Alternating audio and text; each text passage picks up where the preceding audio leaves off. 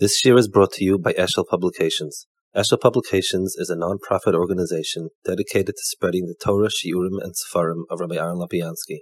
For sponsorships or more information, visit eshelpublications.com. So, we're now on our way to Baranavich. The Baranovich yeshiva really was unique from all the other yeshivas in mostly the age it catered to.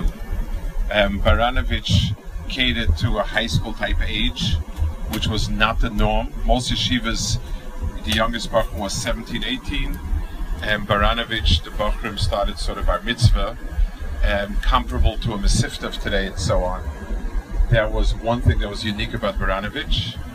Second thing about it was B'meila, because it was it related to such a young age of Bachrim, it also became the yeshiva that made the tfus of a Torah.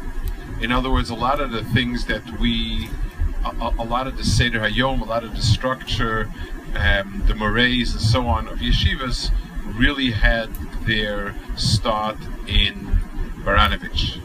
Baranavich was founded by Nevardik, actually. Nevardik was, and we'll speak about it, I forget today, Bez Hashem, very much into founding yeshivas different places. And one of the places they founded a yeshiva was in Baranavich.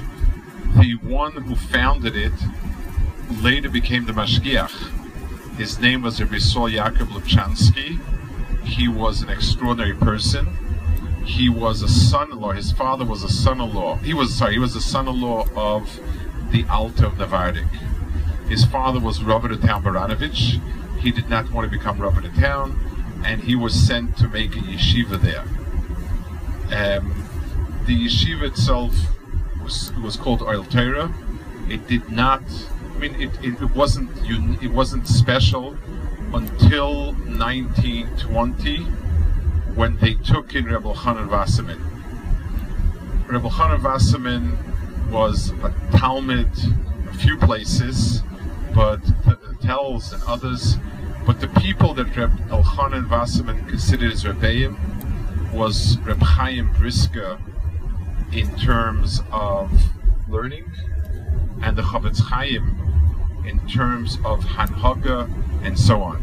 He was possibly the one closest to Chavetz Chaim.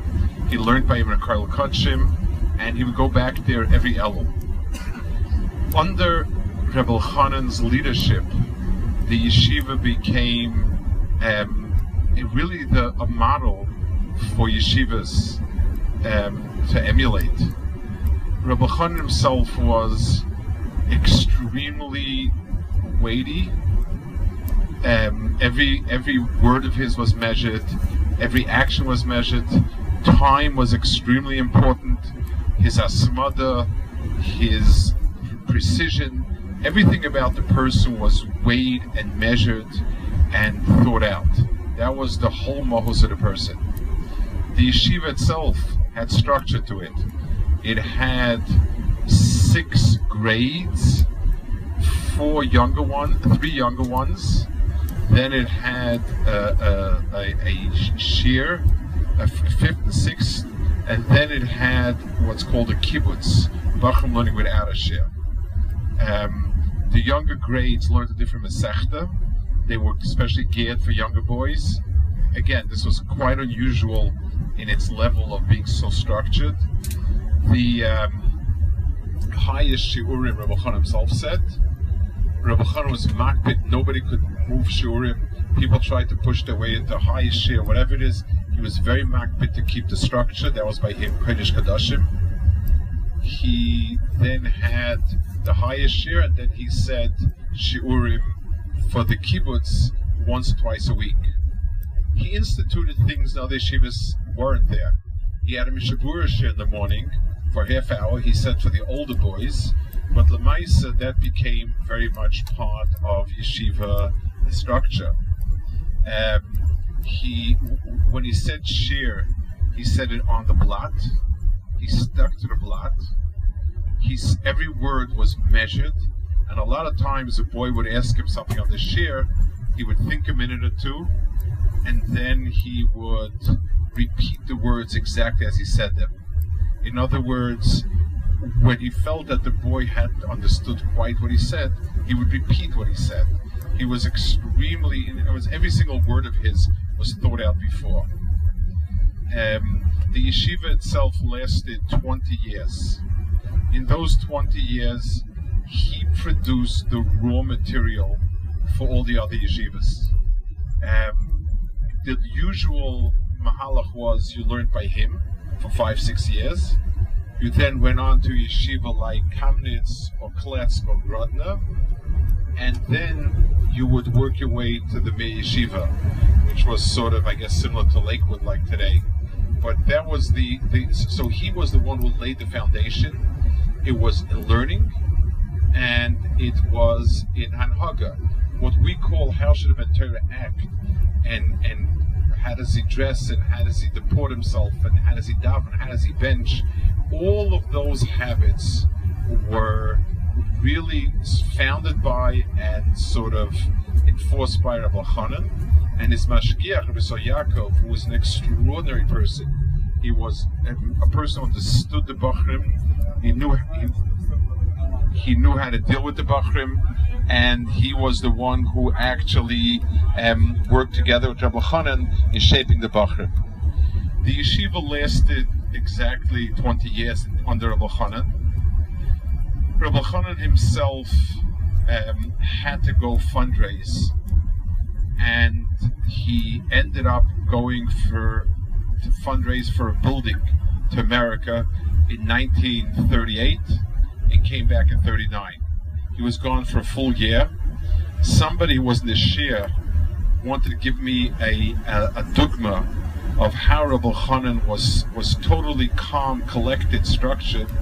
He said Rav Elchonon had to go to America, which meant you took a horse and a buggy to the train station, a train to some city where there was a boat to America.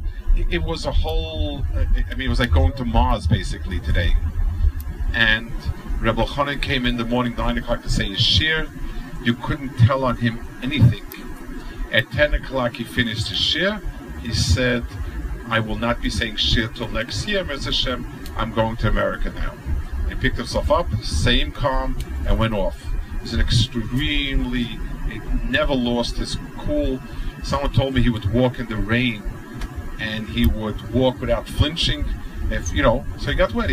That was his mohus. His paid on time was incredible. He told Chavrus of his, an Adam Chashav came to learn once. He was 3 minutes late. Rav Elchonon didn't say anything, but at the end of the Seder, Rav Elchonon asked him, what time are you? And he told him 1 o'clock. So Rav Elchonon said, so your clock is on time. How come you came late? He said, I had to go to the bathroom. So Rav Elchonon said to him, I walk by the guards, by the palace, and they never seem to have an excuse for being late. It's like clockwork. I guess a person can train himself to be like a clock. That was Rav Elchonon's taina to him. Rav Elchonon Lemaisa went to America to raise money for building of a yeshiva. He was there for a year, came back. I don't know if I remember, they may have started building a yeshiva, maybe not, maybe they bought the plot of land, but the war broke out and he never built that building. But in the year that he was in America, he became the Rebbe for the young generation of Jewish activists. The Moshe Sheres, the Mike Tresses. He was associated with Tzir Agudas Yisrael, and he was their Adam Gadol. He was the figure who was mashpia on them. So the year spent raising money, the money that he raised went no place, but the people that he made became the cadre of Balabatim to establish Torah. His Talmidim in Europe went on to other yeshivas and came to America and became Rosh Yeshivas, and he produced the first group of people who would send the kids to yeshivas, who would help the yeshivas, who would develop the infrastructure of yeshivas. So it's remarkable how the Hashgacha centered America for something that he thought he was going for one thing, he ended up going for another thing. He was on the way back already, the war was breaking out, and his Talmidim in America told him not to go, they'll get his family, and he insisted on going back. He said the captain of a ship goes back to his ship, he doesn't leave his ship. He came back, the war broke out, the yeshiva fled to Litta. At that time, Baranavich was in Poland. He was under scrutiny, he fled again. The communists came in and he had to flee. He ended up in Kovna, and in Kovna he had the ability, he was about to escape. He had a flight to Sweden, I think it was, or Denmark, I don't remember, with his son. There was an accident, his son broke a foot and so on. He had to stay, and at that time the Germans marched in. And he was murdered. We'll speak about it in Kovna. He was murdered by the fascists, by the Lithuanian fascists. But Al Kopanim, in terms of what he left over for the Dairas, are an incredible amount. First of all, his Bachrim went on to Kamenitz and Kletsk, Grodno, and other yeshivas, and then to the Mir. They became the Rosh Yeshivas. Almost every Rosh Yeshiva in America and Eretz Yisrael, the Rosh Yeshivas had learned by Rav Elchonon for some tkufa, 2-3 years, or the entire 5-6 years. 2, he laid the foundation in America for the next star of Torah Kabbalah Batim. His shiurim and kovet shiurim, they're sort of the shaval chol nefesh of yeshiva shareid. In other words, not everybody is into Birka Shmuel, not everybody is into Shar Yosher. The kovet shiurim are shiurim that fit everyone in terms of lamdus. It's the most basic lamdus that you start a sugya with. In terms of hashkafa, he laid out both speech and speaking. He would write articles, and he wrote pamphlets.